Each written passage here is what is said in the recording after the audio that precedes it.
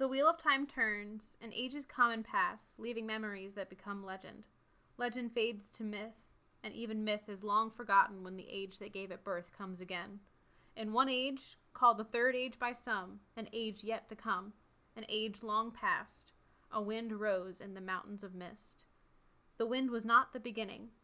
There are neither beginnings nor endings to the turning of the wheel of time, but it was a beginning. Hi, I'm Will. This is my wife, Dallas. Hi! And this is Not the Beginning, a podcast where I, a longtime Wheel of Time fan, and my wife, Dallas, someone who's never read the series before, read through each of the 14 books in this very long series. A warning, this podcast might not be suitable for younger audiences and will contain spoilers. If you've not read The Eye of the World, please proceed with caution. On this first episode of Not the Beginning, we will be diving in and discussing the prologue and the first 5 chapters of Eye of the World. Note, I have not read past chapter 5, and Will is going to do his best to not bring in anything from the rest of the Eye of the World or the other 13 books in the series.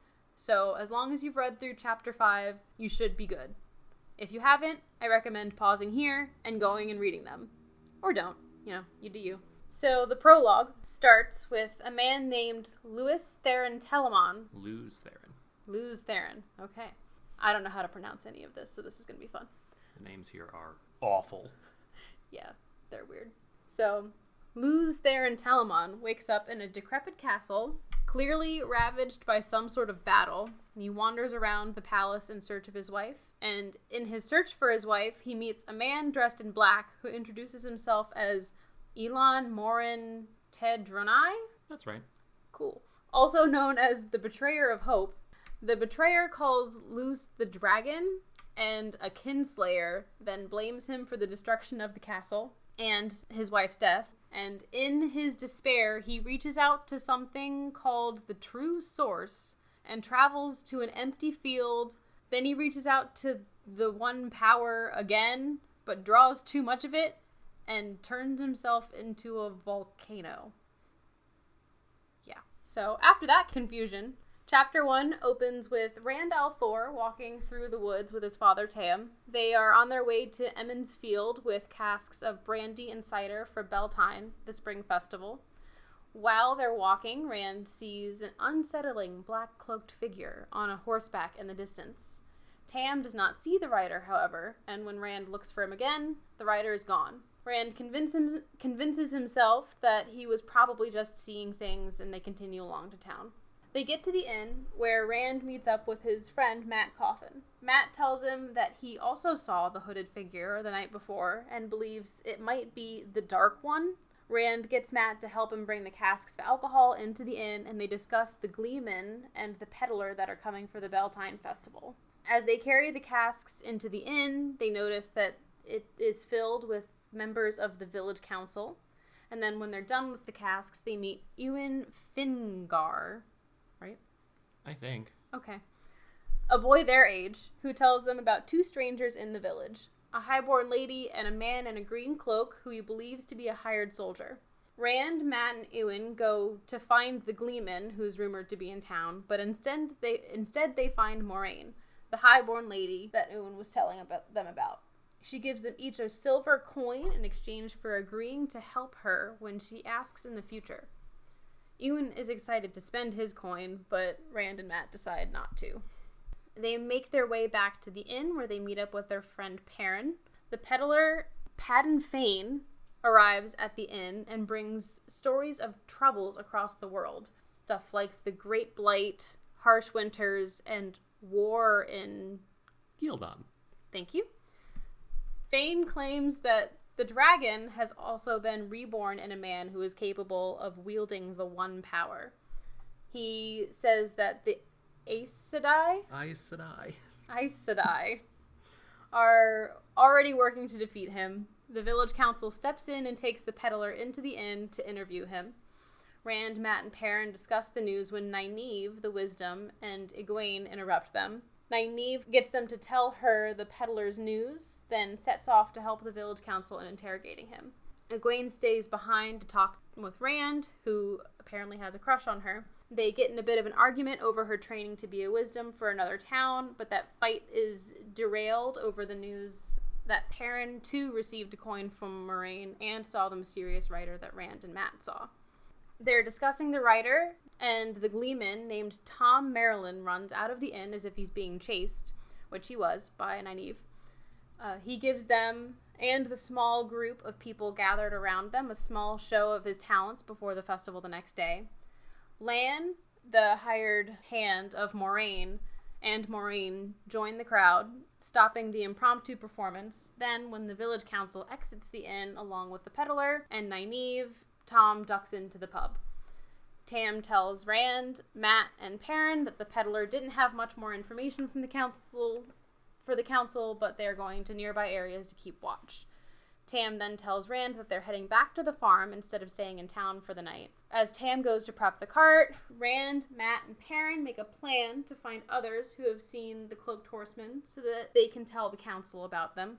When Rand and Tam are on their way back to the farm, Tam then admits that he believes Rand about the rider and informs him that several other young men have seen the rider as well, which is why they're heading home early, so that they can protect their farm. When they get to the farm, Tam and Rand set about doing the necessary work, then head inside for dinner. Tam tells Rand to lock the doors for the first time in Rand's memory, then goes upstairs to retrieve a sword that Rand has never seen before for protection. As they're getting dinner ready, a dark figure busts down their front door. The figure has horns and a muzzle, and is carrying a scythe-like sword. Rand throws a kettle of boiling water at it, then runs when Tam tells him to, and hides in the woods. He runs out the back door, where more of the creatures are trying to get in, and hides in the woods while Tam fends off the creatures that he later tells Rand are called Trollocs. Rand discovers that Tam is hurt, so he tells Tam to stay put while he goes to get provisions to help him so that they can get back into town for Nynaeve to heal him. Inside the house, he finds several dead Trollocs and an injured one named Narg that had been playing dead. Narg tells Rand that more Trollocs are coming, as well as a Fade named Myrddraal, then attacks. Rand is able to kill him with the sword, then he gathers enough supplies to patch Tam's wound and make a makeshift stretcher to bring him back to town. So that was a lot. And also, not a lot. Like, a lot happens, but it's not, like, monumentally huge until the last bit. Yeah, and it's a lot of description. That is something Robert Jordan is known for. He is known for being just incredibly descriptive. Yeah. So we're going to skip the prologue, because I have a whole lot of questions about that. I was really confused when I first read it. And I was like, if the rest of the book is going to be like this, I don't know if I'm going to be able to hang. But then we get to chapter 1, and Rand is just taking a nice walk in the woods with his dad. So yeah. I'm like, okay, cool. It's just Rand and Tam and some random creepy dude. Lurkin. Very creepy dude. Yes. Very, very scary. So Rand appears to be a main character. There's so many named characters. I'm not entirely sure who's going to be important and who's not. The whole series has just short of 3,000 named characters. Yeah. So I'm gonna just assume that Rand is important because 1, he opens chapter 1, and 2, I've heard you mention him before, so I feel like he's important. You could say Rand is important, yeah. So he's walking through the woods with his dad. We get a description of him that he is tall, broad-shouldered, with gray eyes and red hair. That he doesn't look a lot like his father at all, and is said to take after his mother, who died when he was a baby and was an Outlander. Is there anything I need to know about Outlanders? Well, I've read through your notes, and you pick up on it a little bit, which is that people in the Two Rivers, Emond's Field especially, don't tend to interact with the outside world, except for with the occasional peddler or gleeman, which a gleeman is kind of like a bard. Okay, yeah, I was confused about that for a while. I think because I saw gleeman and I was thinking G-man, which I was like, are these cops? But then I figured out he was a bard. Tom is definitely not a cop. No, definitely not. No. He's an eccentric old man. Yeah, so, Emond's Field is kind of really a backwater of a backwater. They're so isolated from the rest of the world that, they rely on peddlers for information for even something as, a couple days away. they need a peddler to give them that information. And the peddler seemed like he was a big deal. Something else I picked up about this with Rand's description is that later we find out everyone in the village has dark eyes, and Rand is unique in that fact, that he has light-colored eyes. Yeah. Except for Lan, the hired henchman of Moraine, and the Gleeman. And the Gleeman actually points out Rand's eye color, which makes me kind of think like that, along with the fact that he doesn't look like his dad at all. I'm feeling some Jon Snow stuff going on here. Okay. Like, I don't think his parentage is who he thinks it is. So do you think that his mother isn't his mother, or that Tam isn't his father? I think that Tam isn't his father, because Okay. his mother's dead. It's just like Jon Snow. Like, Jon Snow didn't know who his mother was. That's and fair. believed that Ned was his father. Spoilers for Game of Thrones. Whoops. Sorry. But we don't see Rand's mother, No. because she's dead. Has been for a while. And the only thing in common that Rand has with Tam is that they're broad-shouldered, which of course they are. They're farmers. Right. Like, that's not a lot. That's not a lot of information to go on. And actually, while we're talking about Tam, Tam is one of my favorite characters in the whole series, because Tam is just so down to earth.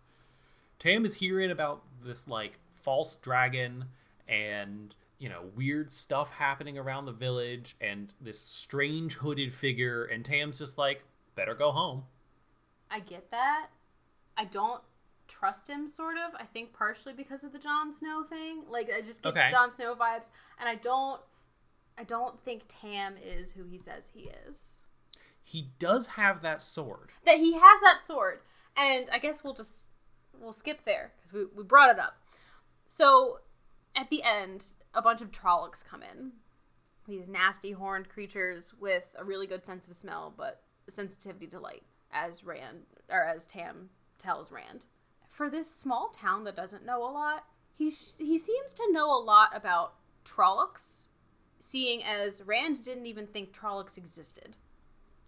That's true. It could have been kind of folk stories. You know, like, even at that point, you've heard of several folk stories that they've told. They've talked a little bit about folk stories about Aes Sedai, about the dragon, about the Dark One, and it's pretty backwatery again. And so, like, Tam definitely seems to have more specific information that might not have come from a folk story. Right. And he's got this sword, which he's able to take out at least 4 or 5 Trollocs. Yeah, and they're big. They're big. With this sword, which when Rand takes it later to protect himself to go get stuff because Tam got hurt, he uses this sword to try to cut up some wood so that he can make a stretcher for his dad, quotes. It's his dad. Sus. He uses this sword to try to hack at the cart that is broken to get wood, and the sword doesn't dull. Nope.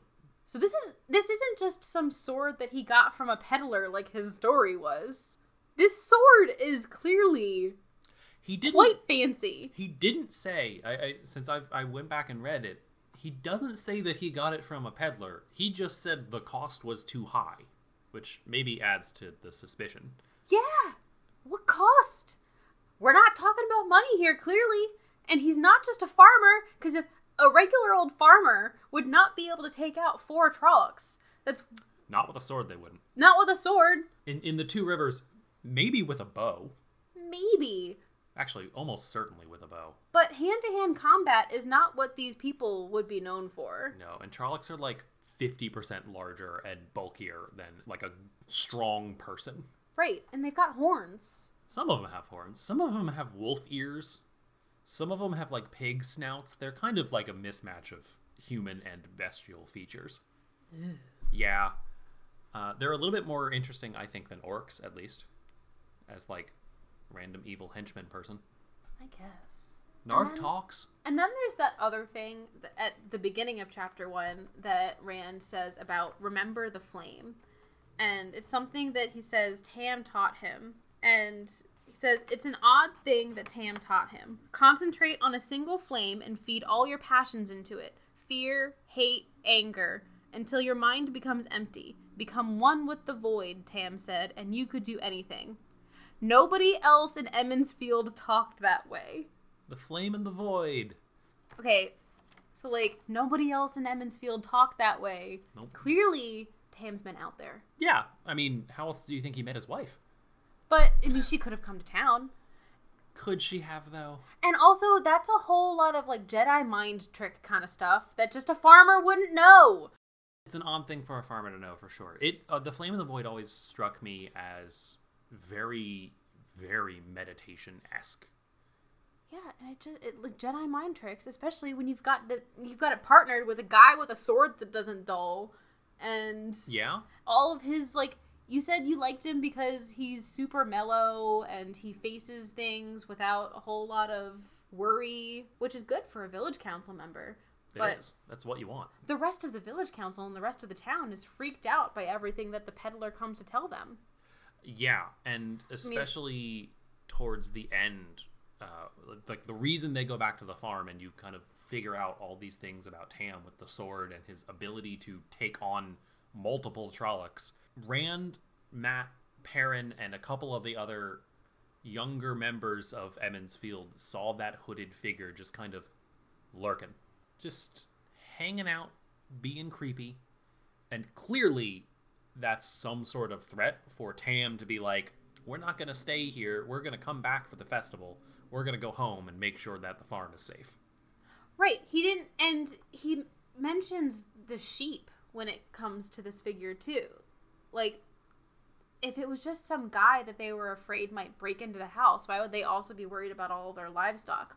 Yeah.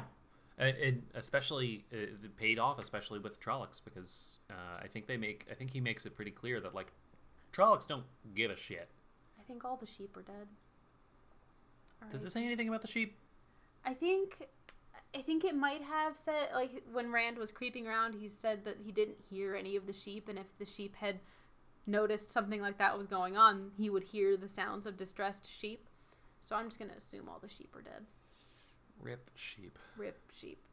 So the reason they were in town, they had to leave town, was this Beltane festival. Yes. I have lots of notes about that. It sounds like a cross between Ostera and Beltane to me. That's probably because it kind of is. It's on the same day as Ostera, which is Sunday. Yep. Happy Beltane, guys. But it celebrates the coming of spring and new birth. There's contests and singing and dancing, people doing spring cleaning. Fireworks. It's a big deal. It's a big deal. There's a huge rumor about fireworks. But there's also a maypole, which the single women dance around while the single men sing. There is a line in the book about how all of the unmarried women of age dance the pole, and I can't handle it. Yeah, that was poor phrasing. A little bit. But it's kind of a fun festival, right? Like, it is a combination of, like you said, Ostera and Beltane, but also it has a lot of Easter and Christmas in it. Well, Ostera is Easter. It has specific Easter references. And kind of this is what the Wheel of Time does, what Robert Jordan does in the Wheel of Time a lot. And you get some more of this through Tom. He takes a bunch of real world things, traditions, all of the holidays, all of this stuff, and just kind of like mashes them up. And like it said at the very beginning, this is not the first time this is not the first turning of the wheel. So the reason you see a lot of these kind of like echoes of real life holidays is because he takes inspiration from them and kind of twists it as though it was a tradition many thousands of years ago that's kind of held on through echoes. Right. So, and one of the things that is mentioned when Rand is having this inner monologue about Beltane is that this year the cold was still hanging on.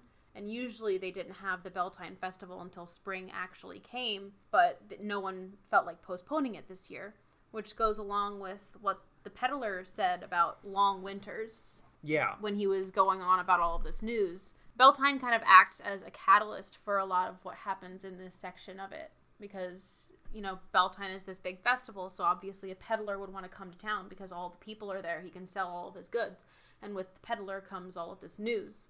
And a gleeman comes to town for the festival, and with him also comes news and stories and introduction of lore. And there's also these strangers in the village. Yeah, I was gonna say, the only people who don't seem to have anything to do with this Beltane festival are Lan and Moraine. They're just kind of there. Under the pretense that they're there for the festival, it could seem, but I don't think that they're there for the festival. Yeah, and I don't think she ever says that they're there for the festival. I don't think so. I think that's just something that the town assumes, yeah. Which they're going with. And if I were them, I would too. I don't believe that Moraine is a highborn lady. I think that she is something else, especially when we get her description. So she is described as having dark hair, unbraided like the rest of the girls in the village. So it goes to show that she's not from here. A sky blue cloak that's heavily embroidered, dark blue and cream dress, a heavy gold chain around her neck, a delicate gold chain in her hair, and a gold belt weaved around her waist. She also has a ring which has the symbol of the Great Serpent. It's gold, and it is of a serpent biting its own tail. And something that Rand comments is that it's an even older symbol for the eternity of the Wheel of Time. That's another kind of reference to the real world. Right, you see these snakes biting their own tails, Ouroboros, everywhere. And they all represent infinity or eternity or something like that. So clearly, I don't think that she's just some sort of highborn lady. There's lots of... She definitely has, if not an actual noble lineage, she has an air of nobility. Because the first time that Rand meets her, it's commented that she's pretty short. But instead of Rand feeling like she's short, he just feels like he's too tall. Like she's the right height, and he's too tall. She kind of has this air of control around her. Everything around her goes her way. I mean, people have said that he's too tall. He is the tallest in the village. Yeah, but he doesn't necessarily feel too tall. It's just commented that he is tall. Yeah. And when Rand and Mat encounter her for the first time, and I'm just going to ignore Ewan because he doesn't seem important. So Rand and Mat meet her when they notice this raven, and the raven comes up a lot of times, and I haven't figured out what the raven is about. I just know it's important. Bird motifs. Moraine hates birds. She hates ravens. She hates ravens. So she comments on how ravens are these nasty creatures, and then hands these 3 boys a silver coin in payment for something she hasn't asked them to do yet, and then says there is a bond between them now. That's a real weird way to talk. And also, why is she giving more money than these, like, farm children have seen in... That's more money than they would see in a year. Fowler Morghulis? What really amuses me about that whole scene is, like, instantly, like, Rand, Mat, and Ewan are, like, they just, like, fall in love with this random woman. They're like, oh my god, you are amazing. And so much so to the point, like, Rand and Mat, their first instinct on seeing this very large sum of money to them is to go, nope, not spending it, ever. And yeah. Ewan, who is, for context, Rand and Mat are, I'd say they're, like, around, like, 19 or so. Oh, I thought they were younger. Okay. They might be a little younger. I assumed like 16, 17. They're somewhere in their late teens. In, a fantasy world, they're probably adults, because what is childhood when you have to work on a farm from when you're 8? But Rand and Mat are both just like, I'm not going to spend this coin. And Ewan, who's a little younger than they are, is like, ooh, money. I'm going to spend it on cool things. And Rand and Mat are both just like, yeah, go ahead. You can do that. That's fine. And I think it's because they don't want to let go of this bond. I definitely think there's something there. I think they both don't know what to do about it. And then when they meet Perrin later, Perrin also got a coin. And it doesn't seem like he's going to spend it either. So, I don't know, Moraine is... I guess to be fair, like, if I, like, went to the, like, local bar and the Queen of England was there and, like, gave me, like, a £1 note, I'd be like, I'm not going to spend this £1. The Queen of England gave it to me. Do you have a crush on the Queen of England that I don't know about?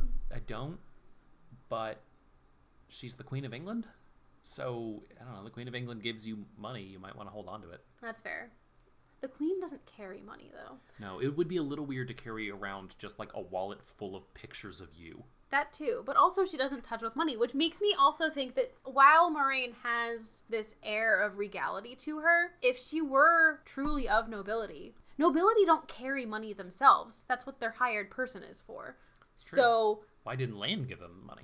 Right. And also, why was Lan not standing there at the time? He was kind of just off doing his own thing. So if he really was her hired henchman, he would not leave her side. But he's just off doing things. Lan is definitely a very interesting character. You would think that in this scene where he's introduced, he would speak anything. He hasn't spoken in the 5 chapters that I've seen. No. He's just kind of like a wall. Yeah. Of physically, man. He's kind of described that way. He's described as big and very solid. And wolfish. And wearing a dark green cloak, which I don't know if it's a spoiler, but I know very little about the Wheel of Time. I'll preface this. I know very little about the Wheel of Time, but I do know that Will here does a cosplay of Mat. Yep. And Mat wears a green jacket with a wolf necklace. And so when I just saw green and the description of a wolf and the guy carries a sword, and I'm just kind of like, whatever this guy is, and so Ewan thinks that he's a warder. So my questions are like, what is a warder? And does Mat become one later? There are things that I could correct you on about the cosplay, but won't because it becomes important later. You're wrong about some of that stuff. Is it a fox? It is a fox head. Okay. So now Did I we don't buy actually... a wolf head? No, you bought a fox head. Okay. But yeah, Ewan thinks he's a warder, and warders are a very important thing in the Wheel of Time. And they describe a little bit about a warder and that they fight things, and that makes me also think that maybe Tam was a warder. Okay, I can definitely see how you might think that here. I'm trying to word things very carefully so as to not spoil anything for you in either direction, right? Like, maybe he is, maybe he isn't.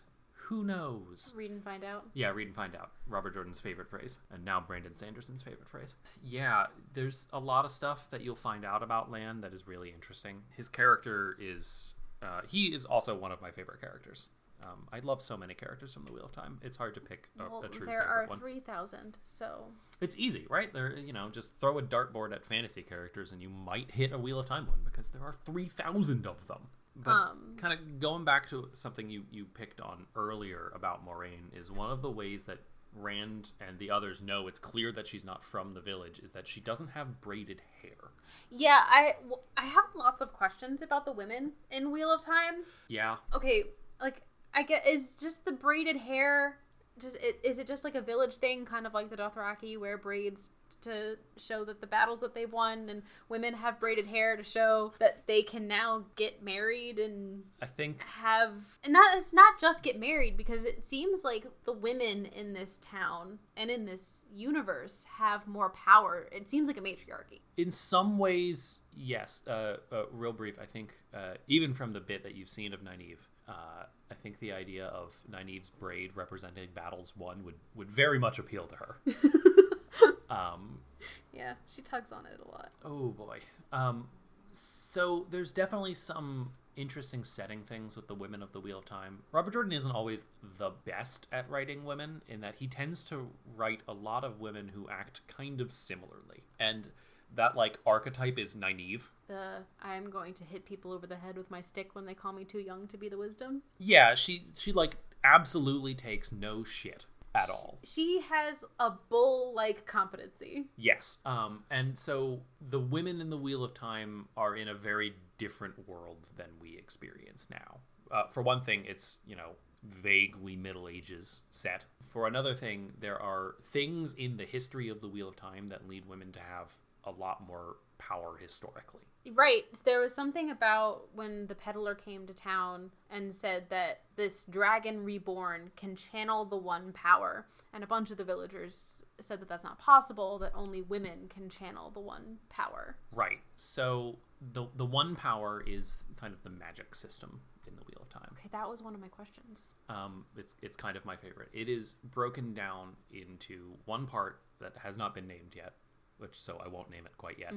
And another part, which has been named in the prologue, Sidene. Yeah, it was the masculine half of it. Yeah, so it's broken. It's kind of broken into two parts. There's a male half and a female half, and kind of the general idea is that both halves work together, pushing on and pulling against each other to make the world happen. Okay, I'm getting lots and lots of pagan and Wiccan vibes from this, and I'm kind of digging it. So, I don't know how spoilery this is, but it's setting, so it's not too impactful. In setting, women, both men and women, can channel their respective halves of the One Power. However, the male half, Saidin, is tainted. It touches on that a little bit in the prologue. Yeah, a little bit. I was very confused about the prologue, so we might just need to dissect that as a whole. Yeah, so Saidin is tainted, and men that channel or can channel Saidin inevitably go insane at some point. And then turn themselves into volcanoes.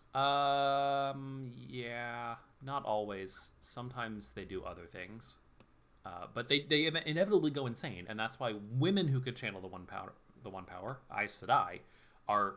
Oh, are the Aes Sedai women? Yes. Yes! All of the Aes Sedai are women. The Aes Sedai are the most important faction in the world of the Wheel of Time. People seem to be terrified of them. Oh, yeah. I mean, wouldn't you be? If some random woman came up to you who could throw fireballs and summon lightning, was just like, hey, what's up? You'd leave. Yeah, probably. Especially if I was in a small town that only people could get to by crossing over a bridge or going through the mountains of mist. Right, and there are not very many of them, and so there are a bunch of rumors, and a lot of those rumors center around the event called the Breaking of the World, where Aes Sedai broke the world. Well, the dragon started it, from what I gathered. Is the breaking the volcano? That was my big, like, I was like, okay, the prologue really throws you in deep and says a bunch of stuff. Like, the Betrayer of Hope, the dragon, the Ring of Tamerlane, the 9 Rods of Dominion. Yep. The True Source. Is that part of the One Power? So, one of my problems with the magic system in the Wheel of Time is some of the naming. The One Power comes from the True Source. I'm making a very confused face right now, and I realize that you guys can't see that because this is audio. Yeah, it gets a little bit worse later. Something else is introduced that just is kind of annoyingly named. But yes, the One Power comes from the True Source. Okay. A lot of that stuff in the prologue you can actually kind of throw out. Oh, good. The Ring of Tamerlane is a little bit of an interesting thing to keep an eye on, just from a setting perspective. Is the prologue more like a prologue for the entire series? Yes. So we'll probably touch back on some of that stuff. A lot of the stuff, yes. Okay. You learn a lot more about Elan Morin Tedranai and Luz Therin Telamon, or sometimes called Luz Therin Kinslayer, the dragon. But as to him becoming a volcano, that sort of was and wasn't the breaking. The breaking was much larger than just one guy becoming a volcano. It seems like there was this whole war that he was responsible for, so he was already going insane before he turned himself into a volcano.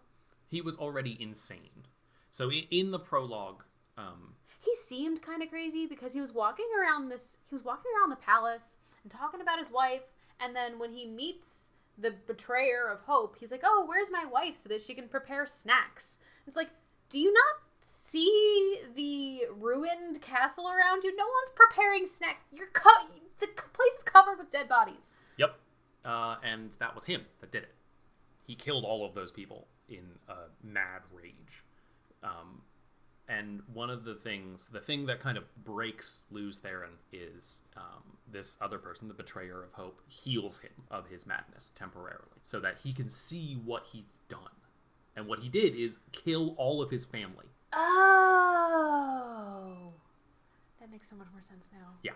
And so in like his grief and madness, he, a man of immense power, leaves, goes to a field, and kind of overdoses on the One Power. Yeah. And blows up and becomes a volcano.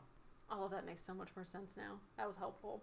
So that was part of the breaking? Yes. They mentioned breaking several times, and there's this fight about whether it was the dragon or the Aes Sedai. Right. I'm never going to pronounce that right. Aes Sedai. Aes Sedai.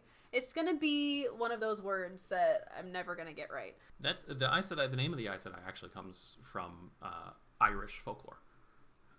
There's a group with a similar spelled name that I cannot pronounce because it's Irish, and who knows how to pronounce anything in Irish? It's a nonsense language. But it's based on a group of like supernaturally powered women. So they were both responsible for the breaking, and the Dragon Reborn, I'm guessing it has to do with what the Betrayer of Hope said at the end of the chapter, was when he said something to the dragon, who was now a volcano. He's talking to a volcano. Both are clearly insane. He tells this volcano that we're not done with each other yet. Right. Well, it's the Wheel of Time, right? Ages come and pass. Events happen again and again in slightly different ways. So the Betrayer of Hope is clearly aware of the pattern, which is another thing to do with the Wheel of Time. The wheel weaves the pattern. Okay. And he knows that at some point he and the dragon will be reborn into new bodies to fight whatever fight they had and lose their include lost. And is this war in Gildon? Gildon. Is that a hint that the breaking is going to happen again? In Gildon specifically, they're talking about someone who's claimed to be the dragon. What makes him different, and we do get introduced to this character. What's different about this character is that he can channel the one power. That's why the Aes Sedai are there, because they're the only, what foot soldier is gonna be able to fight some dude throwing fireballs? So he can channel the Saidin, yeah. Okay. That's why you need Aes Sedai to handle that problem. It could be a sign that the breaking is coming. It could not be. There are, throughout the history of the world, in the Eye of the World, multiple people who have claimed to be the dragon. Yeah, that's what people have said. It's like, this is just another false dragon. Right. So it might be another false dragon. It could be the actual dragon. We'll find out. So more evil things, not just the dragon and the Betrayer of Hope, but there was also a mention of the Dark One. And Matt had thought that the hooded figure was the Dark One. And then the Dark One is also mentioned again when the Trollocs come, because the Trollocs seem to serve the Dark One. Yeah. So I'm kind of leaning towards Matt's opinion that maybe this dark figure was the actual Dark One. The Dark One, or at least... Oh, no! Things are clicking into place as we're talking. Is he a Fade? Is the hooded figure a Fade? Because the description of a Fade is they rode on shadows like horses and then disappear when they turn sideways. And every time someone notices this thing, it's then gone in a split second. They also say that Fades are 20 feet tall and have eyes of fire. That's fair. But I'm gonna give you a trademark Robert Jordan phrase. Read and find out. But who's this Dark One? Can you answer that at least? More or less. The Dark One is kind of like the ultimate evil. Very creatively named, the Dark One. He's got other names. There's lots of ones. It's like the one true power. Yes, and for a series the Dark One. Clearly Robert Jordan has something going on with numbers. It becomes really clear. I think the next section is when it becomes the clearest. It might be a little later. 14 books of this, everything kind of runs together a little bit. So I don't remember what happens when in the Eye of the World. That's why you're reading after I finish reading. Is why I'm reading after you finish reading. We only have one copy of the book. Yeah. There's a lot of stuff to do with numbers. And some of it, I think, is actually a really good opportunity for the TV show to move beyond it. It's a little limiting in at least one aspect, which I will reveal when it is time to reveal it. There is an aspect of at least one character, trying to be as vague as possible here, that is limited by kind of a law of numbers. But yes, the Dark One, getting back on track, the Dark One is kind of this like ultimate evil character. That figure may or may not be the Dark One. It may or may not be a Fade. So, I mean, thinking about it, these people don't think that these creatures exist, so they could have been blown out of proportion. They could have. They could not be 20 feet tall. Yeah. And not have eyes of fire. Clearly, we touched on that a little bit. Clearly, like Rand's original perception of Trollocs is way different than what he encountered, and Tam seems to have a more specific knowledge of them. So it could be an aspect of, these people don't actually know what they are in Emond's Field. It could also be different cultures have different ideas of what a Fade is. Yeah. That the like 20-foot tall flaming eyes turn sideways and disappear could just be what people in the Two Rivers think about Fades. We don't know. The only other named place is Gildon. we don't know what people in Gildon think about Fades. Right. There's also mention of the Forsaken and the Shadow Men. Yep. The Forsaken are big. They name 2 of them. Ishamael, who I swear the first 3 times I read the series, which kind of reveals that I read it more than 3 times, which is actually kind of rookie numbers for some people. I swear I thought Ishamael's name was Ishmael, and that's not right. He's not hunting a giant whale. But he's named as one, and so is a fellow named Agenor. Yes, I have those 2 things written down as well. Didn't know what they were. I just saw things and then wrote them down because I was confused. You will learn a lot more about both of them. So they are 2 of the Forsaken. Yes.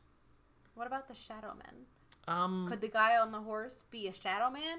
Because I don't recall seeing that phrase in the section that we read. It could be referring to the man. Something you will definitely learn, and kind of like different cultures might have different ideas of what a fade is. They might also have different names for fades. At one point, Narg the Trolloc, in trying to kind of entice Rand to come with him, is talking about the Myrddraal. Yes. Who is a Myrddraal? What is a Myrddraal? Myrddraal is another word for fade. So it's not the name of this fade? No. Okay. I don't know. So Rand knew enough to know that Myrddraal and fade are the same. Yeah, but that's kind of like knowing that. Oh man, what's a good example here? Two things that are named the same, or that have different names but are the same thing. Yeah, I don't know an example either. Yeah, I'm entirely blanking. I would have thought I had one ready for this, but I don't. Anyway, kind of wrapping up. Favorite moments from this section? So I have 2. One has to do with Mat. One, what the heck kind of name is Matrim? A great name. I think so Mat is becoming one of my favorite characters already because he's just sassy. And Mat plays this prank. You are in for a journey with Mat. Mat plays this prank where he coats dogs in flour to pass them off as ghost dogs, and then gets, of course, in trouble for it because the dogs run inside someone's house and get flour everywhere, and I just thought that was absolutely... They don't just run inside anybody's house. They run inside of the blacksmith, Master Luhan's house. This is something we didn't actually touch on. Perrin, largely not present in this, but you do get a description, and his arms are as thick as tree trunks. Diggle arms. Yes, for anybody who's watched Arrow on the CW, I always imagine Perrin as having arms as thick as John Diggle's. And it's also explained that his blacksmithing master, Master Luhan, and his wife both have tree trunk thick arms. And so it's just this married couple, a blacksmith and a good wife. That's what they're called, good wives. It's a rural village.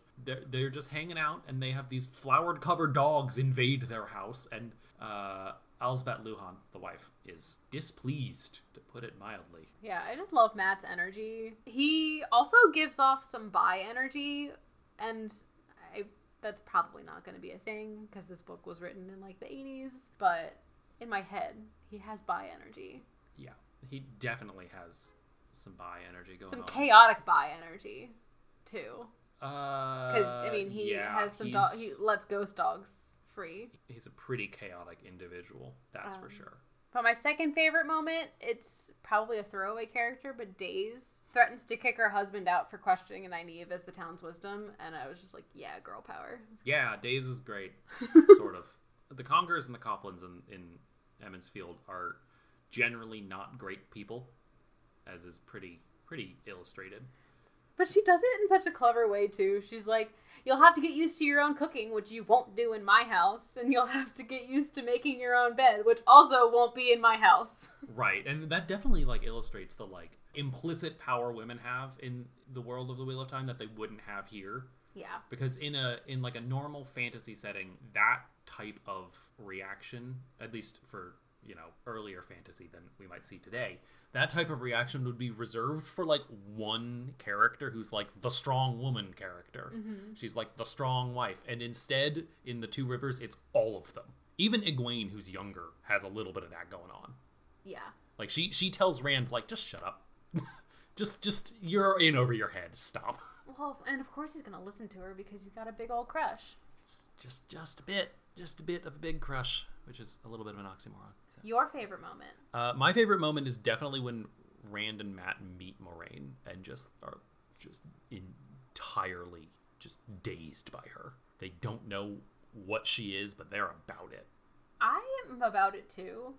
Moraine is great and often is near the top of my and other people's lists of favorite Wheel of Time characters. Because I'm kind of reading this through the lens of what cosplays can I do? Because you do a Wheel of Time cosplay, and you've expressed that you want me to do one too. So yeah. I'm reading it through the lens of characters I could do a cosplay of, and her outfit just sounds badass. She's got many great outfits. Very excited. That's one thing I really actually kind of going on one last tangent before we wrap up. That's something I really enjoy about the Wheel of Time is that in a lot of book series, especially fantasy from the like 90s, characters have like one outfit. Yeah. I mean, it's accurate to the time period that usually they're written in. Like, people usually have like 2 or 3 dresses and that's it. That's true. But in the Wheel of Time, and you like learn so much about these outfits because Robert Jordan describes them in such great detail. There's just so many different outfits and people change what they wear. Some characters change what they wear really well based on where they are in the world. You get a really good idea of characters through their clothing, which I really like. It makes his best strength is his world building, and that's just one facet of it. And he does a lot of it because there's 14 books, and there were only supposed to be 3. It started out as a trilogy, and then he died after book 11. And Brandon Sanderson had to finish the last 3, which were intended as one book. And we have them on our shelves, and I don't understand how anybody could have written that in one book. Yeah, it's a lot. So much. You're in for a very long, although very fulfilling series. So far, I am enjoying it. This is probably going to take several years, though. Oh, yeah. Especially because I'm going to need some fluff in between. Yes. He doesn't do fluff. Well, this was the first section, the prologue, through chapter 5. The next is chapters 6 through 10, and things are getting real. Tam is hurt, and Rand's trying to get back to the village so that Nynaeve can look at his Trolloc sword wound.